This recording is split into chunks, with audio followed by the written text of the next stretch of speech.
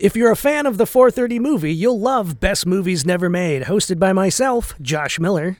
And Steven Scarlatta. Where we explore some of the greatest movies never made, like E.T. 2, Johnny Quest, Beetlejuice Goes Hawaiian, and Halloween 3D.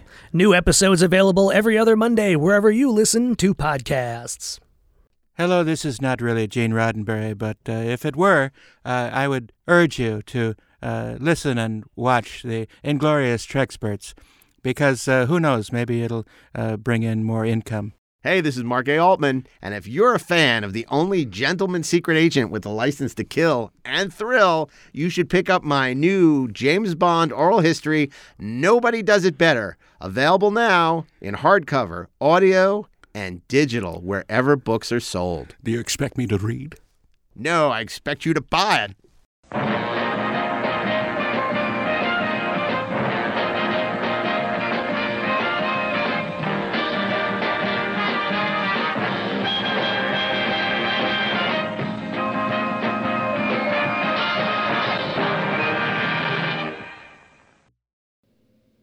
Hello, this is Mark A. Altman, and welcome to Father's Day week. Yes, we're back for a very special episode for Father's Day, and I have your favorite, I am your father's. That was a stretch here for the 430 movie, but I'm a little rusty. We haven't done this in a while. So I want to bring to you Stephen Monday Melching. Hello, Steve. Hey there, Daddy-O's. Oh, man. Tuesday, it's Darren Doctorman. I got nothing, but happy Tuesday. Wednesday, it's wacky Ashley Miller. Who's your daddy? And Thursday, it's me, Mark K. Altman. And Friday, it's all of us. And in case you haven't listened to the show in a while, remember, this is the show where we curate a fantasy theme week of classic films. And apparently, I was reading on Facebook today that a film critic said something about we don't need to pay attention to movies before 1990, or what was it, Steve? 2000. Oh, excuse me. I stand corrected. Well, apparently, there's no movies worth seeing before the year 2000, it would seem to me that we don't need to pay attention to critics who say that. Yes. Yeah, I would agree with that completely. I believe the criticism was that it's elitist to expect a modern critic to be aware of films before 2000. Yeah, well. And should be minimally educated. Right, got it. My response to that would push us into the explicit category on Apple, so I'm not going to respond to that, but that offends me to the very core of my being. Yeah. On the other hand, it's someone is stupid on the internet, film at 11. Yeah, I know, but I don't know who said this, but apparently it's actually a working film critic said this, or is it just some? Look, there are no working film critics. That's the thing. Yeah, that's true. They're all dead. Gone. All the great critics are dead. I believe it was a working film critic, but on a blog or a website or something, and apparently felt it's not incumbent upon them to educate themselves for the films older than 20 years. Well, good for them. That's amazing. I mean, because I remember not so long ago us doing a show about great movies of the millennium, movies made since the year 2000, and that was a struggle. That was a struggle to come up with like 10. That was not an easy show to do. How many of those are there? Well, not a lot. Kids these days are kind of stupid, but hey, that's okay. That's not our fault. I understand, if you're a younger person, older films feel, they feel old-fashioned, they feel stale, they don't feel vibrant, they don't feel meaningful to them, but, there's a great world of things to discover, looking at older films. But look, the problem is that no one felt like that before when we were growing up, okay? That's right. We were exposed to and saw a whole ton of movies and other things that came way before we were born, okay? So that's not our problem, okay? Our problem is that people don't stretch themselves to have a background of knowledge about this stuff. And hopefully This show is something that can help people establish that background just a tiny little bit. Yeah, and I certainly don't know. Go ahead, Steve. Well, we live in an era where it's easier than ever to watch. All of film history is available to you on short notice, and you can take advantage of that. You know, when we were young people growing up, we kind of had to take what was given to us. That's correct. And we liked it. No, but there's no excuse to you can curate your own film experience to such a degree that you can watch only films from the last 10 or 20 years, and that's I guess good enough. I don't know. But look, this is just how the concept of the critic has been debased, right? Yeah. We now, when we talk about film critics or whatever, we're talking about people whose job it is just to review films, right? They're film reviewers. They're not truly critics. A good critic has some interest in the history of the form and has some knowledge of it and brings that knowledge to bear when doing some sort of analysis or critique of the film in question. I don't know how you can call yourself a film lover and say, yeah, the world begins in the year 2000. It doesn't mean that you have to spend all day talking about the movies of, say, 1989 or 1981 or whatever it is that you want to do. But it does mean that it is somewhat incumbent upon you, if you present yourself as an expert, to know what the F you're talking about. My 10-year-old kid shouldn't have a better grasp of the history of film than someone who is actually paid to review films. Right. There's a sense of, there's this egalitarian sense now because of social media that everyone's opinion is worthwhile. Right. And I'm here to tell you it's not. Right. I'm not interested in people. I love it, when you read these things like on Deadline or any of these things. It's like, what do you think? Let us know. Yeah. I don't give a shit what you think if you're not knowledgeable. I don't care. I don't care what you're seeing this weekend. I don't care what movies you think are good. And you know we why? just moved into the explicit category again. You're not qualified. You don't know. You're not knowledgeable. I don't care. And if this all sounds like a big parental lecture, welcome to Father's Day. Yeah. Yes, indeed. Yes, indeed. So welcome. In my day, we had to walk to the movie theater 3 miles in the snow, uphill both ways. We paid for it in pennies that we counted out of our pockets. I just think everyone thinks they're a freaking expert on the movies. Right. And they're not. You know what? You can love movies. It doesn't mean you're an expert. You can love going to the movies. You can love seeing movies. Look, and anyone can become an expert. Right. This isn't about going to an expensive film school, as you guys can attest. It's about watching, and you said it yourself. It's never been easier to watch the classic films, the great films. They're all available.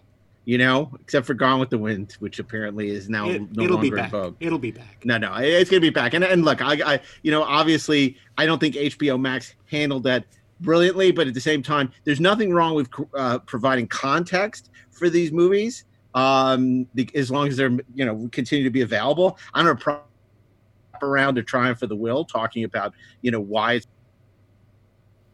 Uh-oh. That's a hell of a time to let's lose Mark. Let's not stop recording, because then we'll lose our sync. Yes, we will. So we're just going to keep on. There you go. Okay. I got so worked up, my Zoom died on goodness. me. Okay. I guess they don't care what I have to say. So anyway, Father's Day. I can't believe I got so angry on Father's Day because my father never got mad at me. I got along so well with my dad. I can't even think of any times where we had fights. My mother, on the other hand. So anyway, yeah, but she took you to the Hunger, dude. So she took me to the Hunger. She did. She had to be the disciplinarian. And she got you into Star Trek: The Motion Picture. By the way, what did your mothers think of our Mother's Day episode? My mom thought it was a lot of fun, and she was very happy to hear it. So she says thank you, by the way. Oh, great. Well, it was her idea, and we thank her. What about you, Ashley? Did you convey to your mother what we did? I did. I'm not sure she 100% understands what it was that we did, but I think that she was very excited to participate. Right. How about you, Steve? Yeah, I was kind of surprised. I mentioned to my mom that we had done the episode. She says, "Oh yeah, I listened to it." I'm like, oh, you did? Really? No, she enjoyed it. My mother was insulted that I didn't ask her. She said, all the other guys, they asked their mothers. I said, you just guessed. I said, well, I thought you would be impressed how well I know you. She says, well, you didn't mention Friendly Persuasion. I said, yeah, that's true. I should have mentioned that. You didn't mention Pan's Labyrinth. And I'm like, What? Wait a second. Pan's Labyrinth? That's one of your favorite movies of all time? She goes, yes. And I'm like, you're right. I wouldn't have had no idea. So she gave me this litany of movies, and I'm like, okay, maybe I should have asked you. But I think she liked it. She enjoyed it. So I'm glad. And I'm glad that we're here to do Father's Day, because as much as our mothers were a huge influence on our movie going, I'm curious, were your fathers cinephiles? Were they people that helped get you passionate about movies? Oh, you'll find out when we get to Tuesday. Oh, okay. What about you, Steve? What about you? Your dad, is he a big movie guy? Interestingly, we didn't see a lot of movies. We didn't go out to the movies a lot when I was growing up in the 70s and 80s. But my dad was probably the bigger movie lover, because I have memories of going to the movies with him. He took me to see The Land of Time Forgot. He took me to see Batman 66. He took me to see, Laurel and Hardy movies. And we went as a family to see Star Wars, the first Star Wars. And he took me to see Alien, of all things. Wow. And he even once, when I needed a ride, drove me to see Return of the Jedi. He didn't sit with me, but I still remember vividly about halfway through the movie when they're in the Ewok village, I hear this snoring coming from the theater. And I turned around, and there he was, sawing some logs a few rows back in the middle of Return of the Jedi. It's hilarious. Wow. My father was, I think, more of a film lover when I was growing up. But oddly enough, my mom is a huge moviegoer now. I think my dad watches a lot of movies now, but it's all stuff on streaming and stuff. Whereas my mother will go out to the theater and see all the new releases. He wasn't celebrating the love, your dad. No. Right. I thought you were going to say you turned around and it was Richard Marquand snoring. No, they weren't on set. They were watching it. Oh, right. I don't know if Richard Marquand ever saw that movie, but it was me watching Eye of the Needle. I think I fell asleep watching Eye of the Needle. So anyway, Ashley, what about you? Oh, yeah, man. My dad loves the movies. It's funny because, I was a very sensitive kid, so I didn't get to go see Alien in the theater when I was 6 years old. But my dad was constantly taking my brother to the movies. He would take me when it was appropriate. I remember going to see Black Hole and Tron and Star Wars and Superman and Superman 2 and Star Trek and all of the, you name it. Like, if it was cool and it, made sense for me to go see it, Dad took me. He's the one who introduced me to the oeuvre of Clint Eastwood, and not just his Man with No Name films, but all of his World War II films. I have very fond memories of watching Kelly's Heroes with my dad several times. So yeah, a lot of my love of movies comes from him. Nice. No, that's great. Boy, I'll tell you, my father was great about my love of this stuff, because, I remember one time I threw a fit that I wanted to, it was like a Sunday afternoon. I desperately wanted to go to Forbidden Planet in Manhattan. And I just was like adamant. And here we are, like 40 minutes away in Brooklyn. And he was just like, okay, fine. And we drove into the city and we went to Forbidden Planet. So he was always really good about indulging my vices, so to speak. But it's funny because both my parents were kind of strict about, like, I never saw Alien in a theater because they wouldn't let me see an R-rated movie in 79. And even Jaws, I didn't see till many years later. They wouldn't let me see. I remember like something like Animal House, I didn't get to see until I was babysitting, and the people I was babysitting for had it. And so when the kids went to sleep, I watched Animal House for the first time. Like, this movie is great. I think it was the same thing with 10. But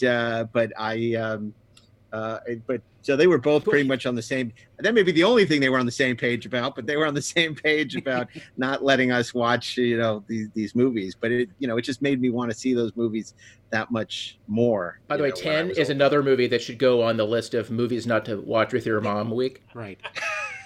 Yeah, that's for sure.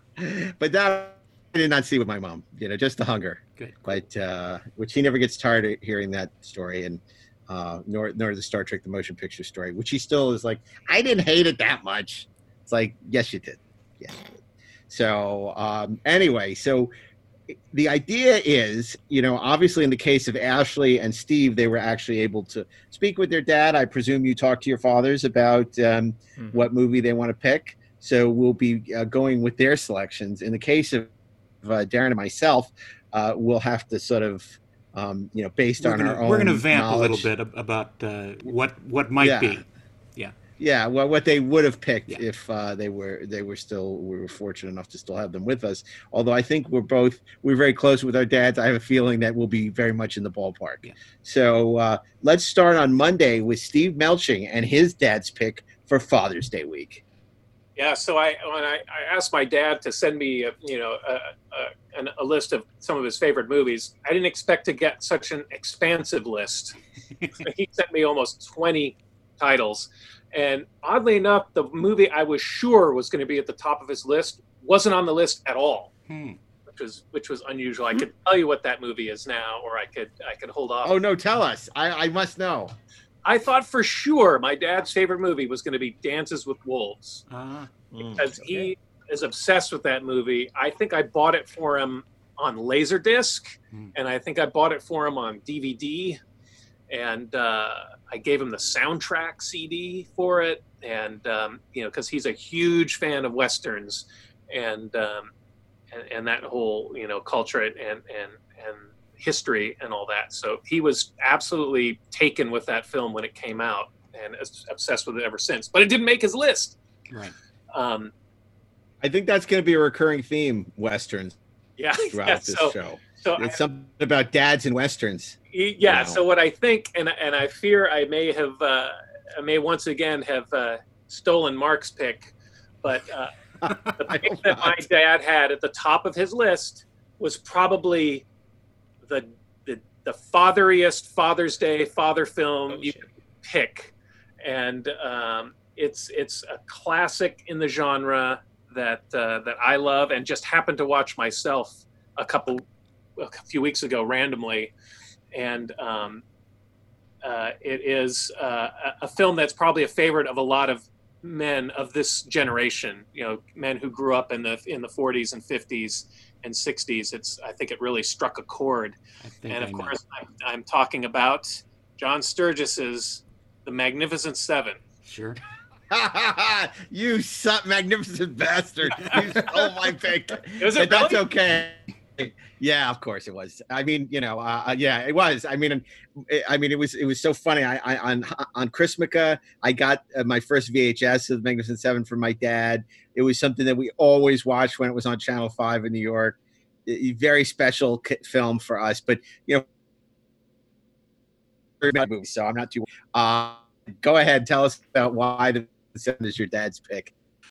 Brennan, McQueen, Coburn, Vaughn, Brunson, Buchholz, Dexter, The Magnificent Seven.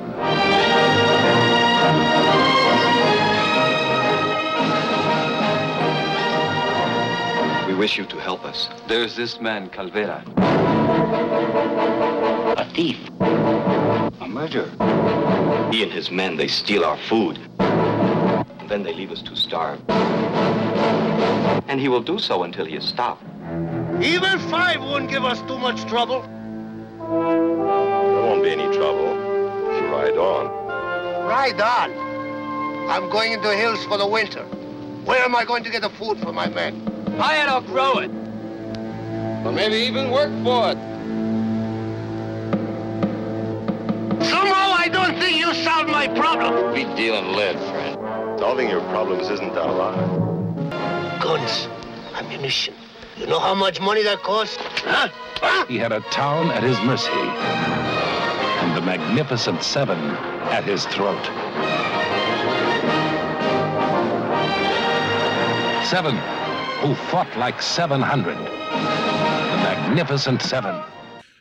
he's a huge fan of Westerns. You know, he loves the spaghetti Westerns. He loves all kinds of Westerns. He sent me a list of other Westerns that he loves too, like Monty Walsh and Open Range.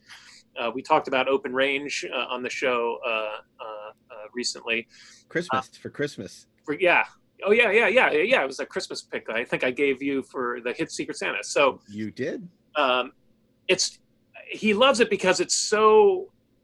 He loves the sort of realistic feel of it, the location photography in Mexico, and how can you not love that cast? You know, it's a cast of icons with Yul Brynner and Steve McQueen and Charles Bronson, Robert Vaughn, James Coburn, and then the great Horst Buchholz and Brad Dexter, and then Eli Wallach as the leader of the bandit gang. And of course, everyone knows this movie. It's famously the Western adaptation of Akira Kurosawa's Seven Samurai.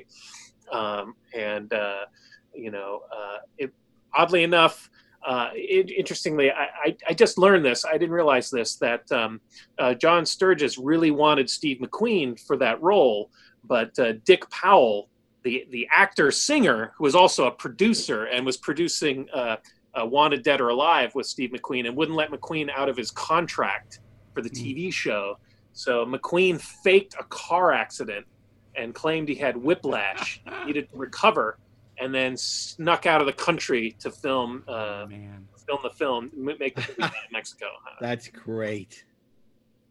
And famously, there was a lot of clashing of egos on the set between Brenner and McQueen, trying to upstage each other. I think McQueen was upset that he didn't get very much dialogue in the film, so he was always doing little bits of business to upstage Yul Brynner. The famous thing is in the when they're going up to take the hearse up to Boot Hill, and he's taking off his hat, he's playing with his hat, he's fiddling with his gun, and Yul Brynner is just there, stiff as a board, dominating the screen, and McQueen is doing anything he can do to get some action for himself. And it's funny because these actors, a lot of them weren't, this film is 1960, so they weren't all huge stars yet at this point. And crazy enough, for as entertaining as this movie was, and of course it has that iconic score by Elmer Bernstein that is so hummable and is just one of the all-time great Western themes. The movie was not a success in this country. It was a disappointment at the box office, and it didn't get good reviews either. But it was a huge hit in Europe and the Soviet Union, because with Yul Brynner being a Russian, so it did great overseas, and it's one of those films that has since cemented its place as one of the the most iconic, most beloved Westerns of all time. Even though it's one of those that took a while to get there. But were you with me at Telluride when we saw Far Away So Close? No. The sequel to Wings of Desire, because Horst Buchholz was in that. And I remember being so excited. I said, I have not seen Horst Buchholz in anything since, the Magnificent Seven. I mean, he was kind of a joke, right? Because they all became superstars, like, McQueen and Charles Bronson and James Coburn and, Robert Vaughn. And then there's Horst Buchholz, who couldn't get arrested. No one gave 2 Fs for Horst. And of course, Eli Wallach, that great Mexican actor. Sure. He's so good in the movie. Yeah. Like you never cast a Jew from Brooklyn as a Mexican bandito today. But man, is he good. Yeah. As he's so good as Calvera. That's it. And I always think of that Cheers episode when they're all the men in the bar humming the theme to the Magnificent Seven. It's this whole thing where they, Sam and Cliff and Norm would get together to watch the Magnificent Seven. It's just one of those movies that brings together men of a certain generation. And, I think we're part of members of that second generation that came to it through our fathers. Right.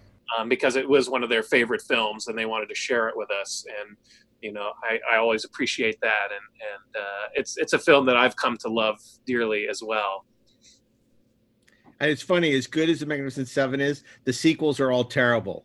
I don't know if you've seen Return of the Seven and Guns of Magnificent Seven, the Magnificent Seven Ride, and after Yul Brynner comes back in Return of the Seven, you have George Kennedy and Lee Van Cleef, and none of them hold a candle. I love them in other roles, but none of them hold a candle to Yul Brynner, Brenner in Magnificent Seven. But of course, the prequels, Magnificent 1 through Magnificent 6, are all just awful, unwatchable. You know what I watched for the first time? I can't believe I never seen it. Battle Beyond the Stars. Oh yeah. How have you never seen that? Sorry, I don't know. Speaking I literally of realized. Seven. That's what I'm making the point, because of course it's John Sayles wrote it, and it's a huge ripoff, and it makes no bones about it, of Magnificent Seven. It's Magnificent Seven in space, and I don't know. That movie had my name written all over it. It's like, I don't know. And I seen the trailer. I knew the movie backwards and forwards, but I'd never seen it. Wow. I think because it never played theatrically in Brooklyn, right? And then for whatever reason, I just never saw it. And I was always obsessed with the movie. And I finally watched it recently. Shout Factory did a really nice Blu-ray, and it's awful. It's really terrible, awful. Yeah. But But it has its heart in the right place. Yeah, yes. I would agree with that. Yeah. I would agree. But it's awful. That was my very first pick for this show, I think, for Sci-Fi Week. Yeah. No, in the Shadow of Star Wars Week. Yeah, the Shadow of Star Wars Week. Yep. That's right. That was a fun week back in the day. So, Steve, why do you think your dad loved that movie so much? Why do you think he picked that movie? It's the characters are so lively. It's got such a great sense of humor to it. It's got a great, human story with these oppressed villagers and these gunslingers that come together, maybe initially out of a sense of greed or desperation, and end up feeling a duty to this town and to save it. And I think it speaks to him on all those levels. He loves music, so I know he loves the score, and he loves gunfighting and gunplay, and he's one of those dads that can watch a Western and say, like, well, I like the movie, but the Navy Colt model wasn't in service until 1886, and this was 1875. So points deducted for that. He can identify every firearm or every bit of historical inaccuracy in a movie like this. But Steve, any firearm that was developed before the year 2000 just doesn't matter. It's all the same. It's funny. It also has that original Han Solo moment, because there's that great scene, where they all get thrown out of town, and despite the fact, that it's desperate and it's impossible to win, they decide to go back because it's the right thing to do. These mercenaries, these assassins, they're basically more ethical than anyone, right. And they decide to go back. And then Brad Dexter decides he's not going to go back with them. And at the last second, he comes in like Han Solo on his horse, and I'll get you out of there, Chris. And it's so great. So great. I love that movie. I love it. That quiet scene with Robert Vaughn with the flies on the table. And he scoops them up in his hand and opens up his hand. He's like, there was a time when I would have caught all three. I'm like, oh my God, I love that. Oh man. It's right before he started using the Helsinki formula. That's a deep cut. He used to do TV commercials for this Helsinki formula, which is like a hair restoration thing. That is a deep cut. It's funny, I feel like because that's a spy movie with Laurence Olivier. Len Dayton's The Helsinki Formula. Yeah, exactly. Next on the 430 movies that don't exist but should. I think we got to do that. Yeah. Oh my God, let's totally do that. Because we weren't sure. Remember, for like 6 months, we weren't sure if we should do Spoiler Week, and we were going back and forth and vacillating. And then we did it, and everyone loved it. Everyone just loves Spoiler Week. So it's like, when we come up with these ridiculous ideas, we should actually just go with your heart. Look in your heart. Maybe when we go back into the studio, we can do that. Yeah.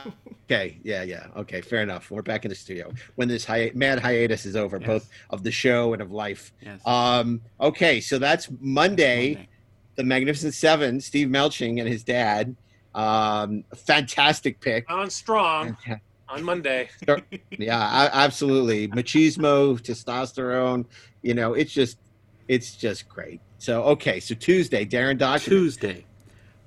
This is going to be a little rambling, and it's going to have bits of stories that you've probably heard before, but they're necessary. My dad grew up in a small town in Illinois, a very small town. It was a railroad town. My grandfather worked for the railroad, but my grandfather had a job as usher at the local one-screen movie house on the main street in downtown. And so my dad, when he was growing up in the 30s and the 40s, got to see movies for free all the time. And he became a huge movie fan, and he loved movies, and he transferred that love to me as I was growing up. One of the annoying things that came out of this was that he had absolutely no composure about walking into a movie as it was still going, you know, and sitting through the last half and then watching through again from the beginning through the next show. We did this often when I was growing up. It was the most annoying thing that I experienced growing up. I remember specifically walking into Superman 2, seeing the Kryptonian villains flying into the window of the Daily Planet and starting to talk with Lex Luthor. And I'm going, what's going on? Everything. We're missing the whole setup. Didn't matter. We sat through the end and watched it through again until, you know, the moment where, oh, that's where this came in. And then we sat through the end. So he had absolutely no composure about ruining the telling of the story. It was just a commodity to him. So, but I think in a lot of ways, wasn't that, you know, in the earlier days of film, they would just run the films over and over, and you just pay your admission and go in, and that was common, I think. Yeah. Well, because it came from the old Nickelodeons, where it was automatic on a loop, and they kept running and running and running. Well, and they were running the newsreel, and they were running this thing, and basically you went for the air conditioning. Right. You know, you go to the theater, and then you sit there all day. It was just a thing to do. So, anyway, but with this constant, you know, watching movies and the serials, the Saturday morning serials, and all that, he developed a love for movies, and whenever these movies would show up on TV, he would turn them on and he would say, hey, you might like this. And so we would watch them sometimes on the 4:30 movie, sometimes on Saturday mornings. And he would also take me to movies in the theater. And he took me to a re-release of Wizard of Oz in a theater. We sat really close up. Everything was huge. I was scared to death, and it was great. A couple years later, he took me to 2001: A Space Odyssey in New York City in a huge theater. I was, I think, 6 or 7 years old, and it blew my mind and scared the crap out of me. And that was great, too. And he would take me to all these movies. He would introduce me to movies that he had seen when he was growing up, that he had loved, and he just shared all of this with me. One of the problems I'm having picking a movie that he loved is because I've already picked them. All the movies that I love, he loved too. And this went on through my adult life, and we would talk about movies and talk about new stuff that came out, up until, you know, he developed Alzheimer's, and his brain started to go, and that was the most tragic thing because he had left. And I couldn't talk about this stuff with him anymore. However, there was one movie that he would see on TV during his sickness that he responded to. I don't know why, I don't know how, but he did, and he would quote this movie. He would talk about it. He would mention it occasionally, and it was Castaway with Tom Hanks. I don't know why. I don't know what it was that connected to him in his declined state, but he responded to it. Maybe it was Tom Hanks's performance, his energy, the volleyball. I don't know, but it was fascinating, and he really loved it. Every time it was on, he would stop and watch it. And so I'm just thinking that this was a little bit of some kind of energy that spoke to him still, even when his faculties were leaving, and when he was mostly gone personality-wise, but it was still a little glimmer of him. So, I have to say that, as odd as it sounds, that I gotta say that, because that was sort of like the last connection that he had to this, the world of movies, and it still lived while he was mostly gone. So I'm going to say Castaway with Tom Hanks. I got a gift for you. Oh, my. My granddaddy used it on the Southern Pacific. I'm always going to keep this on Memphis time. Merry Christmas. I love you. I love you, too. I'll be right back. Hey, is all this turbulence from Santa and those 8 tiny reindeer? Better buckle up, Chuck. It's gonna get bumpy.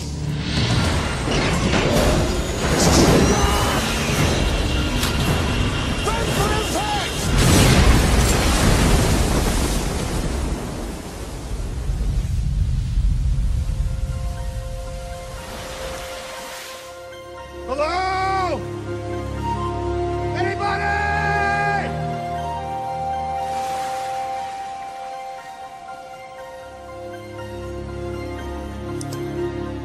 I never should have gotten on that plane. They think that I am right here. 100 miles squared. That's a search area of 500,000 square miles. That's twice the size of Texas. From the Academy Award-winning director of Forrest Gump. We live and we die by time, don't we? Tom Hanks. You wouldn't have a match. Any chance, would you? At the edge of the world. I have made fire! The end of a man's journey will become the beginning of his life. I would rather take my chance out there on the ocean than to stay here and die.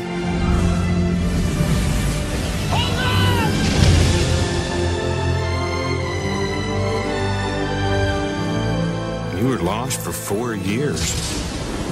We had a funeral, coffin. What was in it?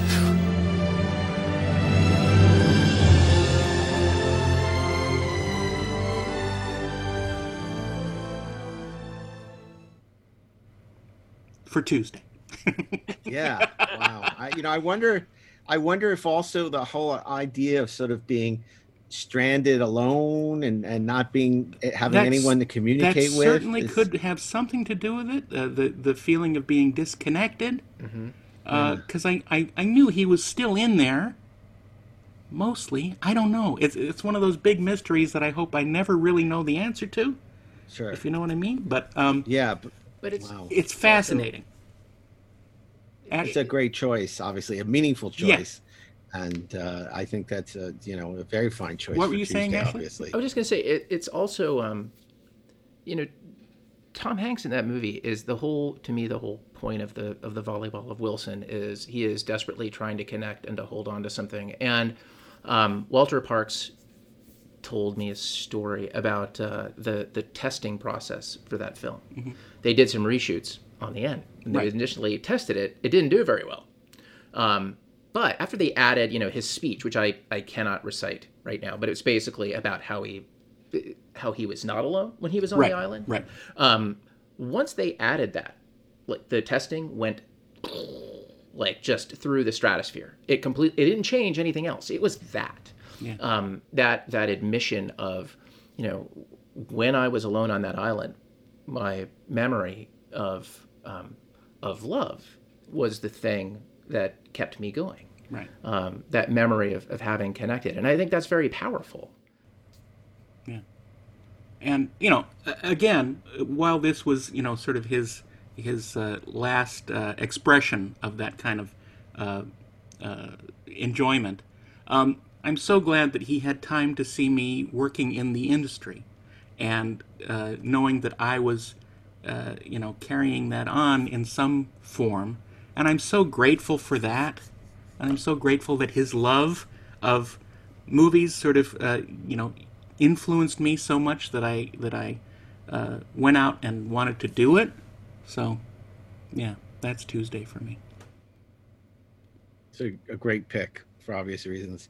So, Ashley, that brings us to Wednesday, and your dad's pick for Wednesday. And I will see if the apple falls far from the tree, won't we? You know what? Cloak and dagger it is. Exactly. The apple apparently fell like several yards away. Couple bushels over. Couple bushels over. We joked when we were planning this or talking about this when we were recording the Mother's Day episode that we're gonna do Father's Day week, or as we would like to call it, World War II week. Again, well, guess what? If it were up to my dad, it would be World War II week again on the 4:30 movie. Yeah. I've thought a lot. He sent me a couple of his picks. One of which actually is fairly recent and not World War II. But I am going to select something that I know we've talked about before on this show, because I think it's meaningful that it was the first thing that was on his list. And I think it also speaks to something else that I know about him. I'll preface this by saying, again, as I mentioned earlier, my dad took me to a lot of movies. We watched a lot of movies together, on Sundays, and on the weekends. And, that was largely how we experienced Bond together. And, I have these great fond memories of all of that. But that man loved movies about racing. And he loved movies about World War II. And the movie that he has picked, that I said, again, I know that we've talked about before here, is 1970s Patton. Yep. With George C. Scott and the inimitable Carl Malden. That was another one of my dad's picks, by the way. I want you to remember that no bastard ever won war by dying for his country. He won it by making the other poor dumb bastard die for his country. Men, all this stuff you've heard about America not wanting to fight, wanting to stay out of the war, is a lot of horse dung. Americans traditionally love to fight. All real Americans love the sting of battle. When you were kids, you all admired the champion marble shooter, the fastest runner, big league ball players, the toughest boxers. Americans love a winner and will not tolerate a loser. Americans play to win all the time. I wouldn't give a hoot in hell for a man who lost and laughed. That's why Americans have never lost and will never lose a war. Because the very thought of losing is hateful to Americans. Yeah. Right? Yeah. See? No, look, Patton is a great film, man. There's no question about it. He is and it's a great film because he is a larger-than-life, tremendous character, and the portrayal by George C. Scott has both like this weight to it, but also this feral quality. It's mythic.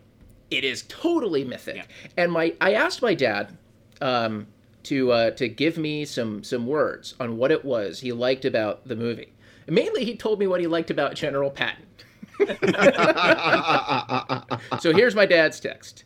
Patton was a super great general who refused to put up with political bullshit. The GIs loved him because they knew he cared about them. He related to them. He did his job and didn't kiss ass. There's my dad. Okay. That's the words from the man himself. That's awesome. Something that I was kind of thinking about in the context of all of this is what we bring to the movies that we watch, right? I was thinking about this as we were talking about your dad and Castaway, Darren. And, my dad was, he was in the Army, Army officer, retired in 1981. But, one of my strongest memories, and I talked about this a little bit, I think, on our second, War Week.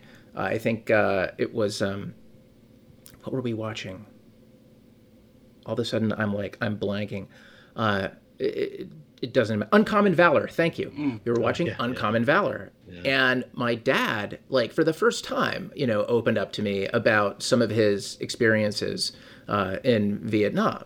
About being at this post that was just a couple miles off the border with North Vietnam, and taking off, getting out of there just a couple of weeks before Tet.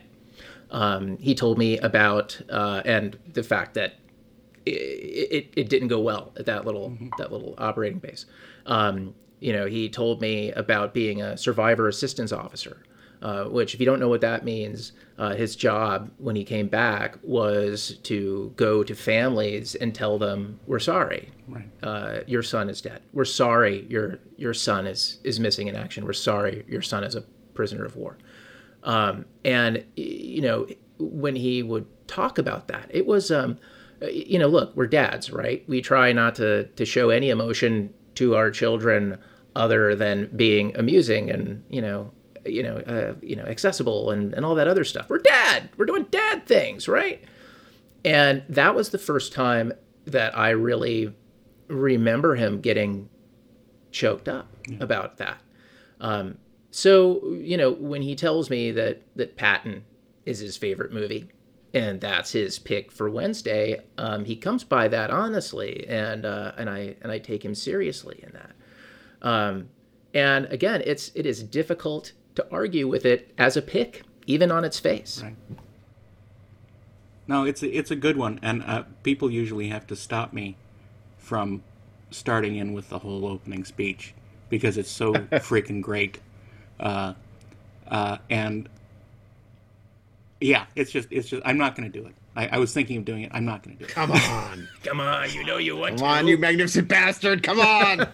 I want you to remember that no bastard ever won a war by dying for his country. He won it by making the other poor dumb bastard die for his country. That's all I'm going to do. That's plenty. There's plenty for anyone. Perfect. So if great. only I had my American flag background. That movie it's you mentioned mythic as a great descriptor for it, and it's a film that takes you on such an incredible journey with this character through his sort of rise and fall from grace, and then return to victory, and it's a real epic saga. I just love it. I should have kissed the son of a bitch. Well, aside from just being a huge fan of that movie, and of course Franklin Schaffner, because it was his movie after Planet of the Apes, but also it gave Francis Coppola the clout where he, Paramount hired him for The Godfather. So we owe that movie so much because of course he won the Oscar for his rewrite of Patton. Right. And of course, he was hired for it first, but he was able to wield the clout of having it turned from a contemporary film to a period film. He was able to get his entire cast because of his Oscar. Of his success with Patton.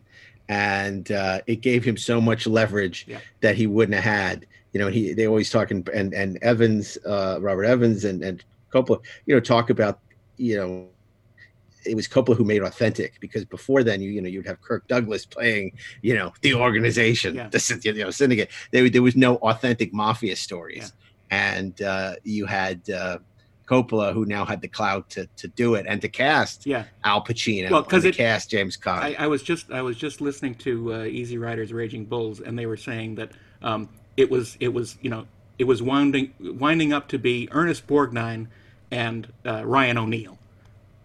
In the film. Yeah. And it would have been shit. There are no worthwhile movies before the year 2000. That's so correct. I don't know what That's we're even correct. We talking shouldn't about even talk about them. These pieces of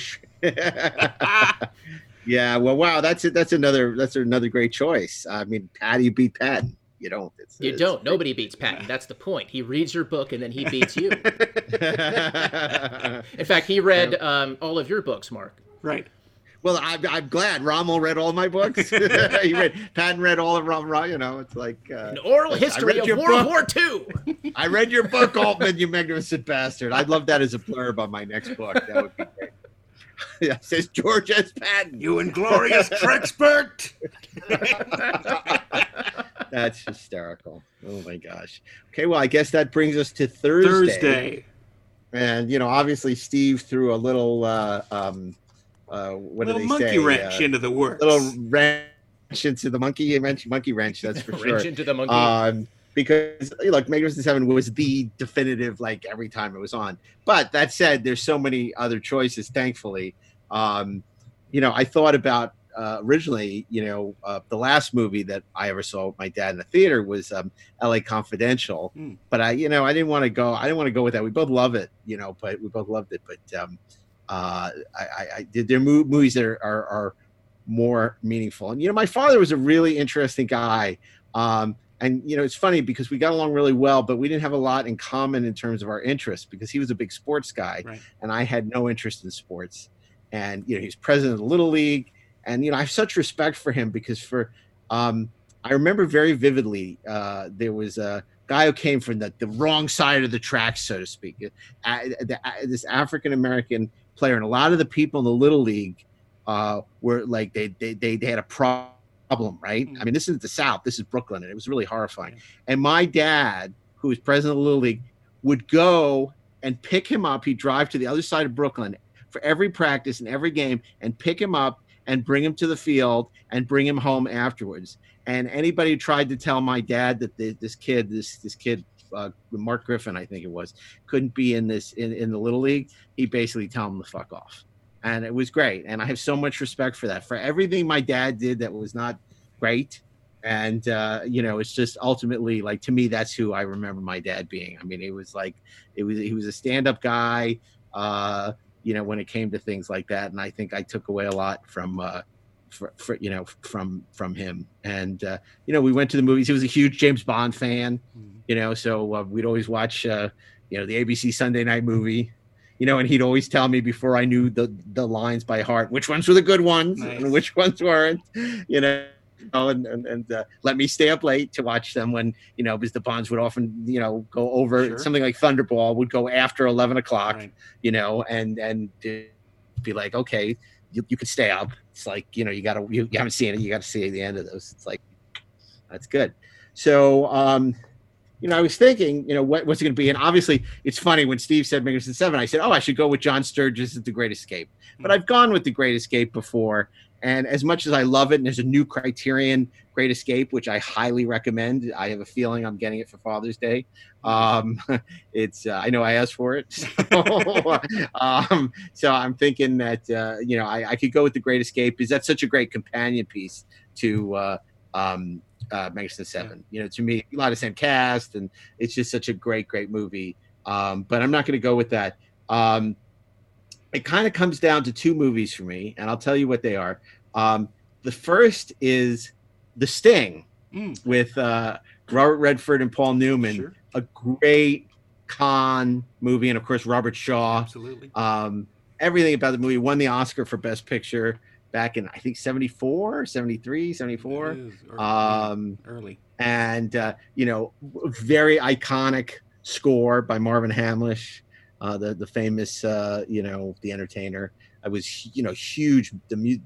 Before Star Wars and before Jaws, that was like the soundtrack album that everyone had. Wasn't it written by David S. Ward?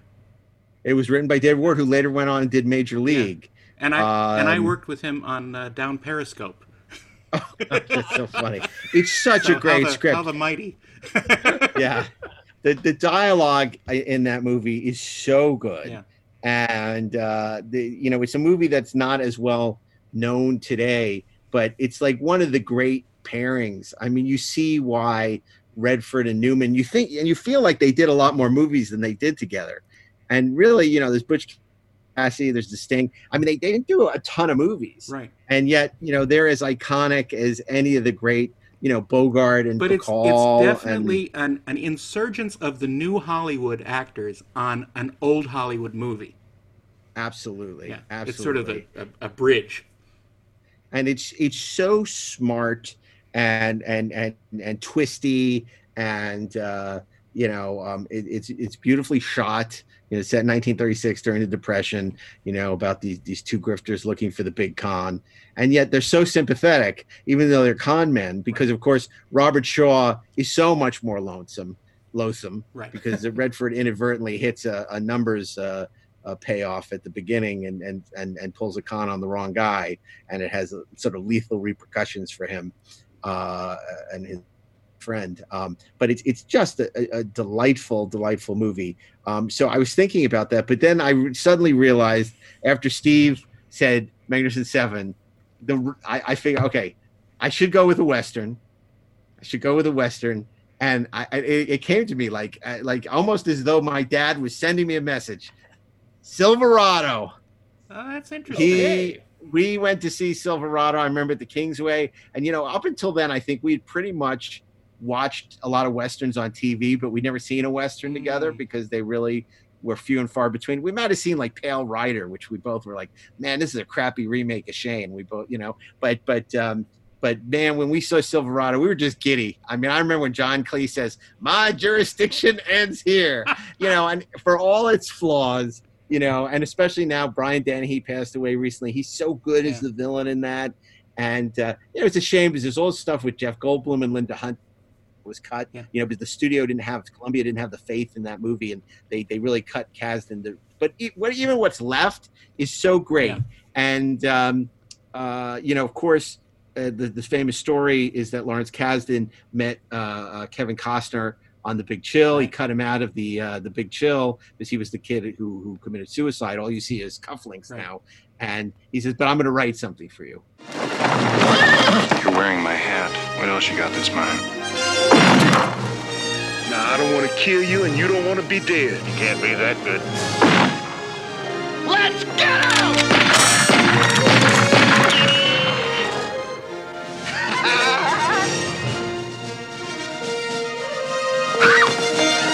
What's all this, then? This is a crazy town, Emmett. I think we ought to just get out of here. No, this is your horse. Can't you see this horse loves me? Making a big mistake. That's what I told him. If I brought a pretty lady like that into a place like this, I'd stay close. I think you got a point, Emmett. Maybe I better stay here with her. And we're going to give you a fair trial, followed by a first-class hanging. I had enough of what ain't right. Some people think they can push you around, but it's only true if you let it be. I don't want you to get hurt. You want one of these? This ought to do. Let's get out!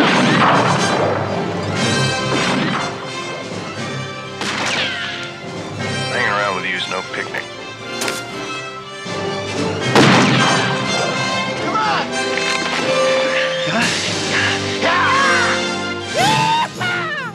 And of course, he wrote this role that made him a star. I mean, he's so good in Silverado.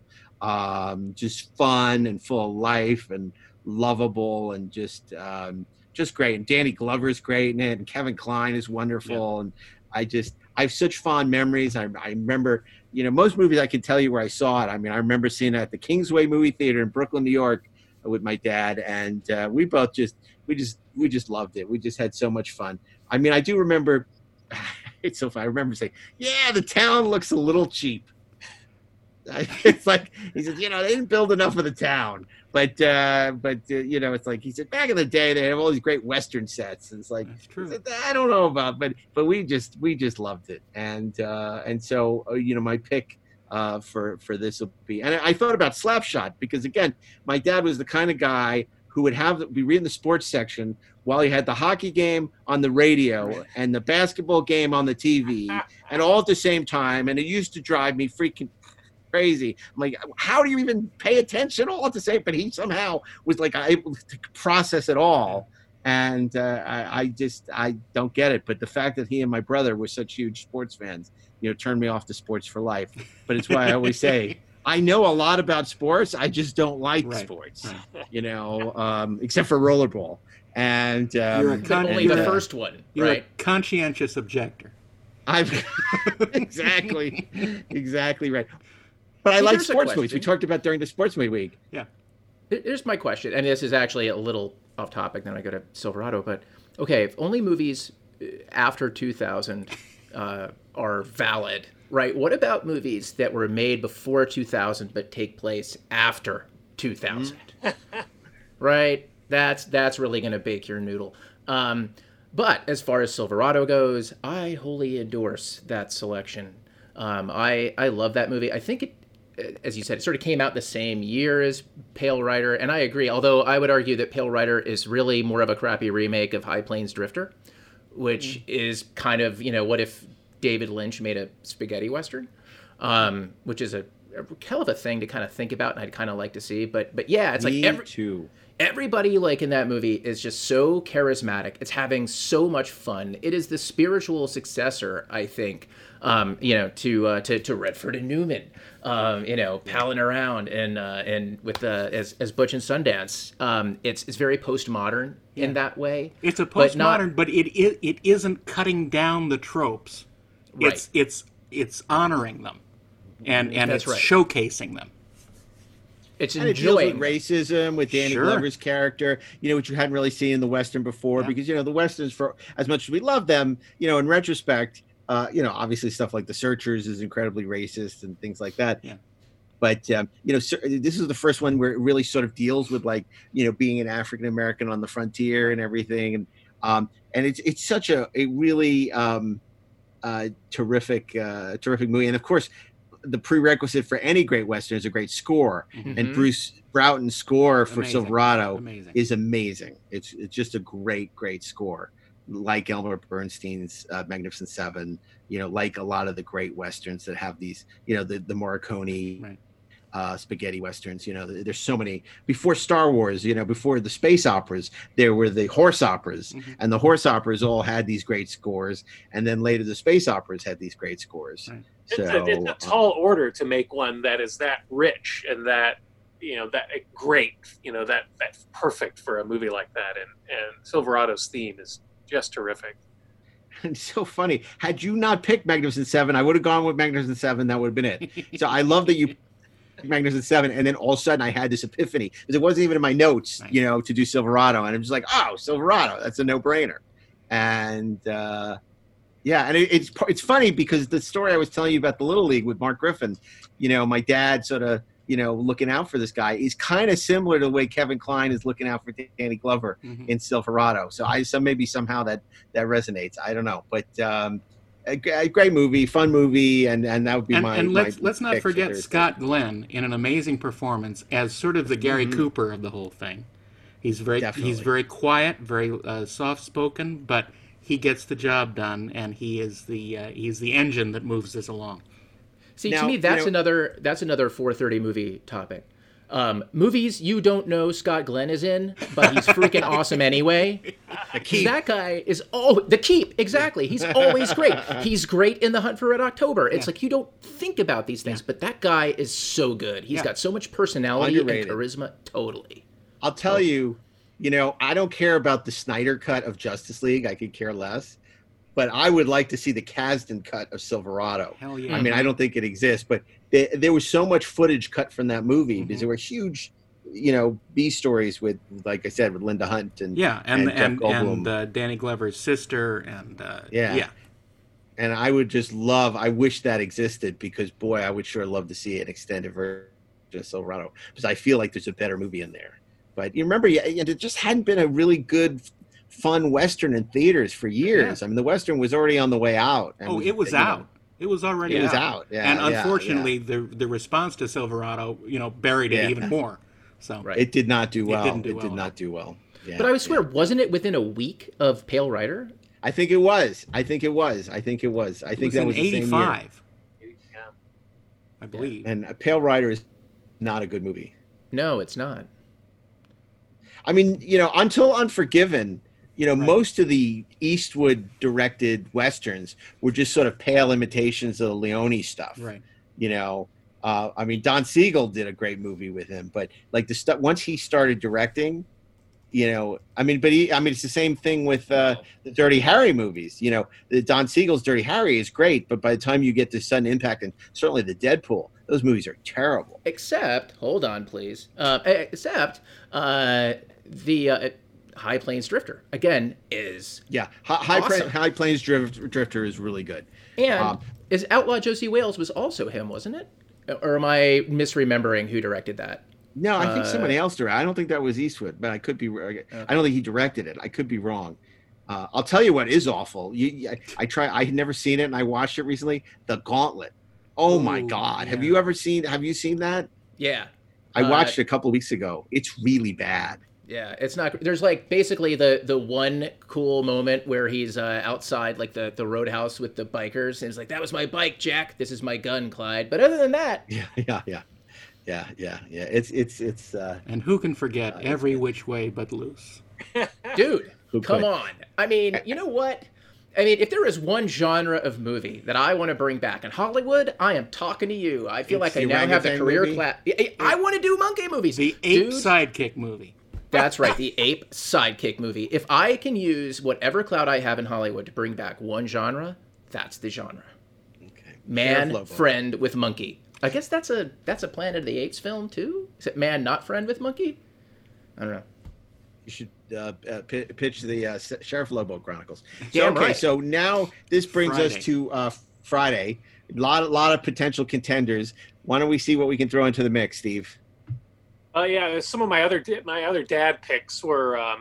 This is a great movie too, The Long Riders, which is a great Western about the James Younger gang that starred all these movie star siblings playing characters that were, historical figures that were siblings. So you had the Keach brothers and the Carradine brothers and the Quaid brothers all playing brothers in the film. And I remember it being a really entertaining. Oh, and the Guest brothers too, I think. So there's like all these brothers. There's no Young Guns too. But I remember it being a really entertaining movie. And my dad was also a fan of war movies, although the movies that he sent me were not World War II movies, which surprised me. He had a couple of Korean War movies, The Hunters, that starred Robert Mitchum and Robert Wagner, directed by Dick Powell again. Dick Powell raises his head again. And The Bridges at Toko-Ri with William Holden, Grace Kelly. He loves those movies because he loves air combat, jet combat, and he really appreciated the lengths they went to not use stock footage, but get real jets up and shoot really convincing air combat. Does he like Firefox? Dude. Despite the presence of Clint Eastwood, probably not. You know what, though? The last 30 minutes of Firefox, if that whole movie had been that, I'm in. Oh, no. I used to rent that from the video store just to watch the last 20 minutes because it was like watching Star Wars. The rest of the movie's unwatchable. Yeah. The last 20 minutes are John Dykstra doing the Death Star Trench and wherever it was in Russia. Yes. Think Russian. The rest is nonsense, but all the stuff with the plane, that was a cool design. I love that plane. He also listed Last of the Mohicans, the Michael Mann, Daniel Day-Lewis film. It's terrific. Great film. He listed Gettysburg, the Jeff Daniels, Tom Berenger, Sam Elliott, Martin Sheen epic, Civil War epic. And here's one. He didn't even know who our benefactor is, but he loves The Patriot. Oh, nice. The Dean Devlin movies with Mel That's great. Heath Ledger. He listed A Ride with the Devil, the Ong Lee film that I think Mark and I saw in Telluride. I remember we met Skeet Ulrich's dad in a restaurant for lunch. Remember that? That's right. He's like, my son's in one of these movies. Oh, yeah? Who's that? Skeet. Are you going to Telluride? Is Telluride still on this Labor Day weekend, Steve Melching? Got an email a week or two ago saying it is on, and they added a day. It's going to start on Thursday instead of Friday, and they're just going to space out the screenings more and lower capacity. But given the curve, we haven't flattened the curve, and the curve seems to be going back up again. So Yeah. I'm skeptical that it's actually going to happen this year. But Right. Yeah. we may go. And then my dad also mentioned Geronimo, and then a bunch of musicals. He loves musicals. He listed Paint Your Wagon, being a Clint Eastwood. And Lee Marvin. Yeah. And then, he loves Phantom of the Opera, that cheesy, adaptation of the Andrew Lloyd Webber Phantom of the Opera. You had me until Phantom of the Opera, Right. Steve. And My Fair nobody's Lady, perfect. Sound of Music. That surprised me, Sound of Music. But my dad has a soft spot for musicals. So anyway. Your dad and my mom would get along famously. My dad did too. He loved all of the Oscar Hammerstein and Richard Rodgers I remember musicals. him mentioning Seven Brides for Seven Brothers was a favorite of his growing up. See, my dad's idea of fighting Nazis was The Dirty Dozen, not Sound of Music, but that was just But him. you want to see that mashup? Well, right? The Dirty Dozen has to get like that family, out of. Let's talk about who was more successful fighting the Nazis: the Dirty Dozen or the Von Trapp family singers, who escaped pretty much all intact. True, very true. Oh my God! But I'm going to throw in like Carousel and Logan's Run. No. The Rodgers and Hammerstein Carousel, and of course Oklahoma, and all of those, the King and I, all of those sort of 50s and 60s musicals. But of course, he also introduced me to my favorite film, Adventures of Robin Hood, but also Captain Blood and The Seahawk and all those wonderful late 30s swashbucklers with Errol Flynn. And basically every movie that I love, it was because my dad loved it first. He went and saw Superman first before me, but you know who he went with? He went with his friend who he had known since he was 8 years old in that one town, and he went with his friend to go see Superman because they would read the comics together. And so that was a great thing. That man was Clark Kent. Yeah, unfortunately it wasn't, but Superman. It was really good, and he came back and he said, "I think you'll like it very much." And sure enough, I did. Yeah, that's great. So I would add a movie that Mark, you almost listed. Almost. The Great Escape. Yeah. With Steve McQueen. My father once again weighs in, and he brings up a point about that movie that in all the conversations we've had about it here, I've never really thought about, that I think is really interesting. I don't know why this detail jumps out at my dad. So he says, The Great Escape is a movie about never giving up. Steve McQueen, in a German prison camp for American officers during World War II, has his baseball and baseball glove with him, a coping mechanism. He broke out of prison and actually stole a motorcycle and was captured and sent back to prison more than once. The cool thing is that you always see him with his security blanket, the ball, and his glove. Never thought about that. It's interesting that that's the thing that jumps out. It passes the channel surfing test, Yeah. which means if you're changing channels, and The Great Escape is on, you watch it till the end. It's one of those movies, and that's a long movie. But man, it's so good. Again, Elmer Bernstein score, amazing cast. And we talked about this before. It's great. Richard Attenborough. It's great watching. The old man. It's great watching James Garner seduce the German guard, basically as he would with a woman. Give him chocolate, and it's very funny and very.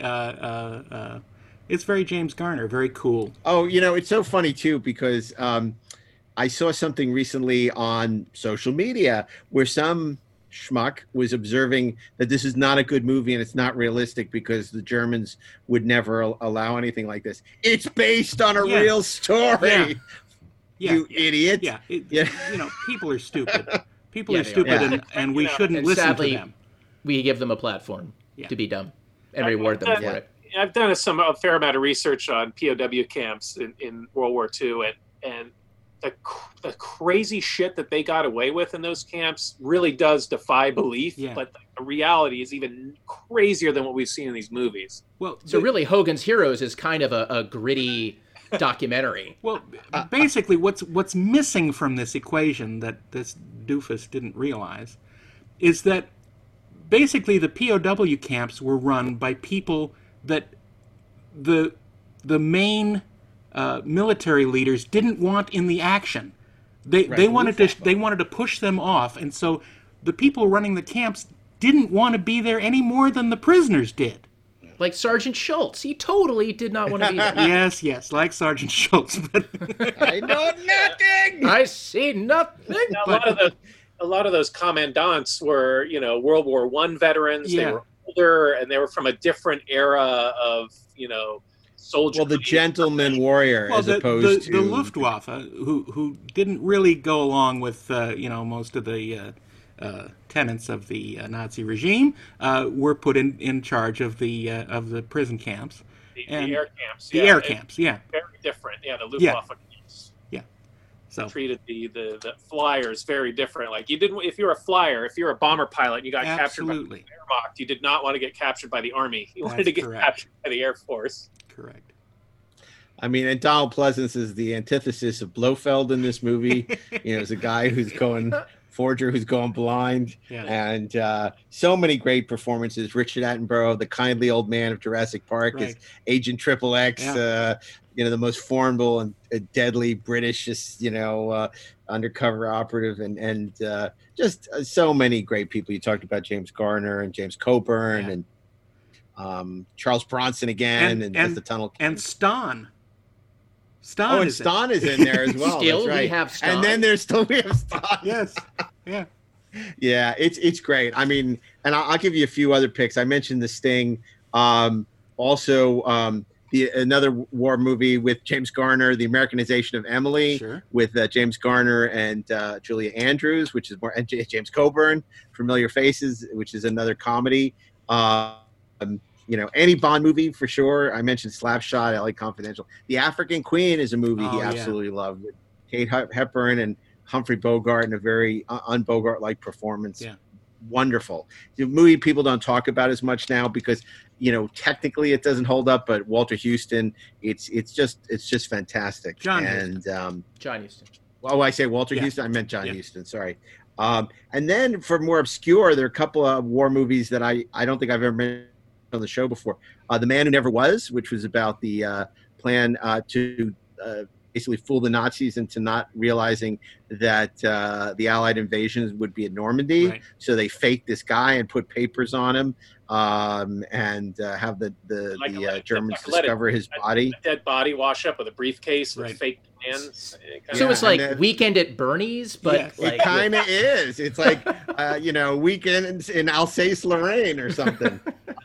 But it's really a terrific movie. And then a very hard-hitting drama, also World War II, is The Counterfeit Traitor. I don't know how many of you know the George Seaton movie, Counterfeit Traitor.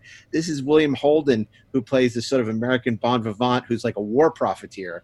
And the British and the Americans sort of catch him and force him, because he's like really friendly with the Nazis, and sort of force him to like work for them undercover.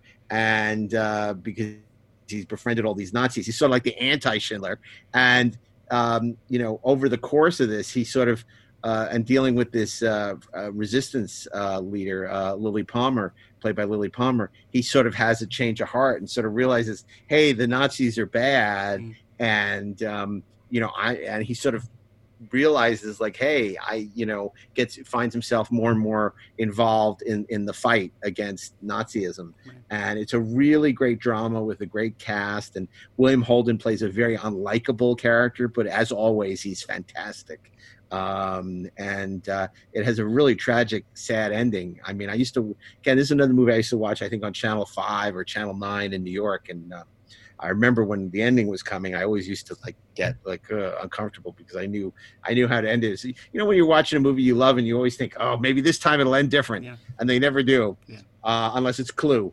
And it's just a really powerful movie, and I think it's on Amazon Prime now.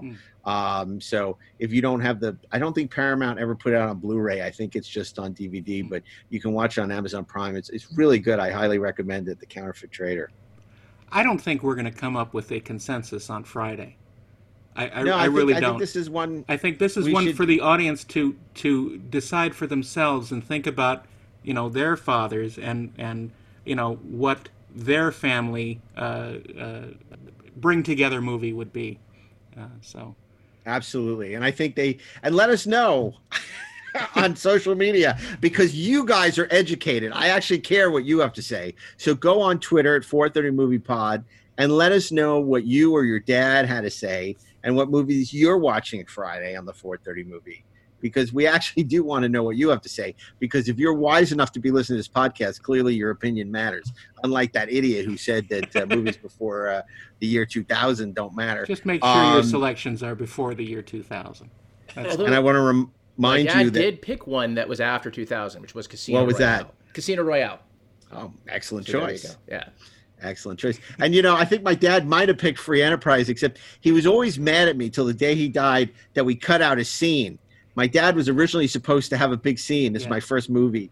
And playing basketball where the guys were awful basketball players. And he was going to come after watching them in astonishment at how bad they were, and then just pick up the ball and casually sink this, foul shot from center court and make them all look like idiots. But it rained, so we weren't able to shoot it. So he ended up becoming a waiter instead at the club. Yeah. And on the day, we threw him a line just because, he'd come all the way from New York and he was sick and, wanted to give him a line. And it just, for whatever reason, it didn't cut together and we didn't include it in the movie. And I never forget, ever since that premiere, he never let me forget that I cut his line out of the movie. So that was a mistake. That's what you get.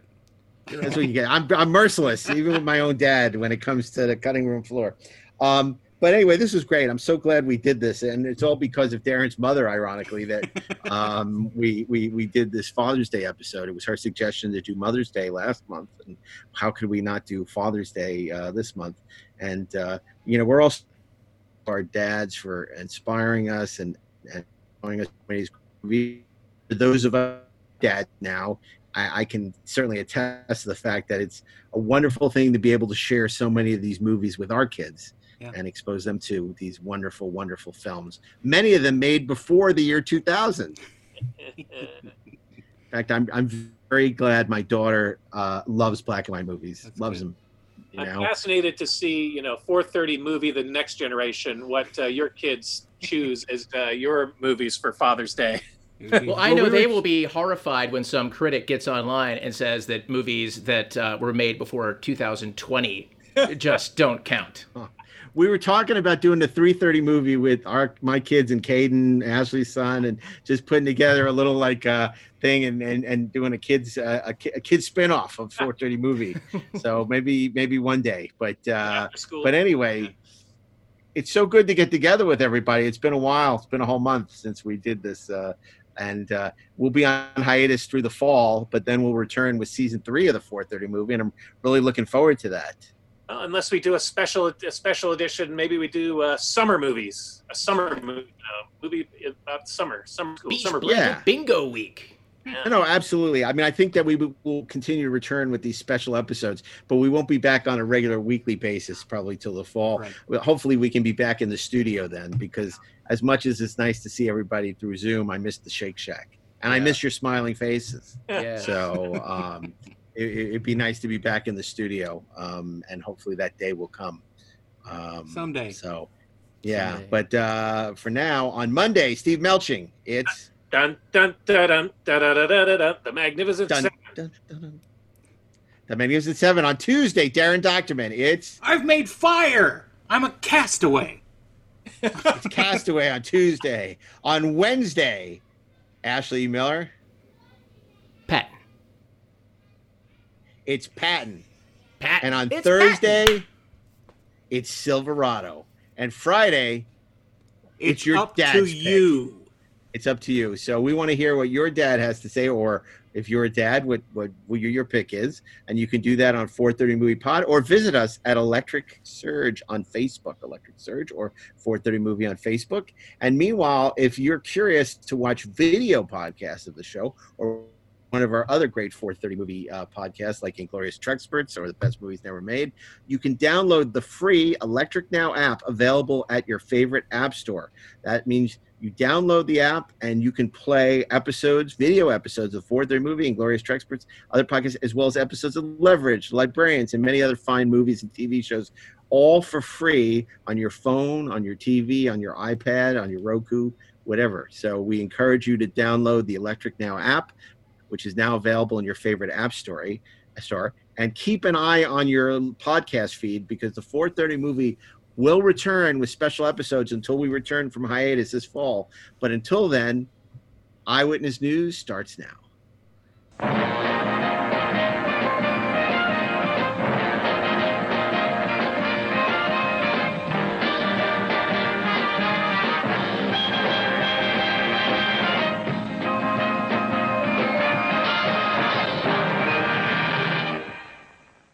This week's episode is brought to you by Off-World Colonies, a golden land of opportunity and adventure, and by the Tyrell Corporation, more human than human. This show is produced by Dean Devlin and Mark A. Altman and is an Electric Surge Network production.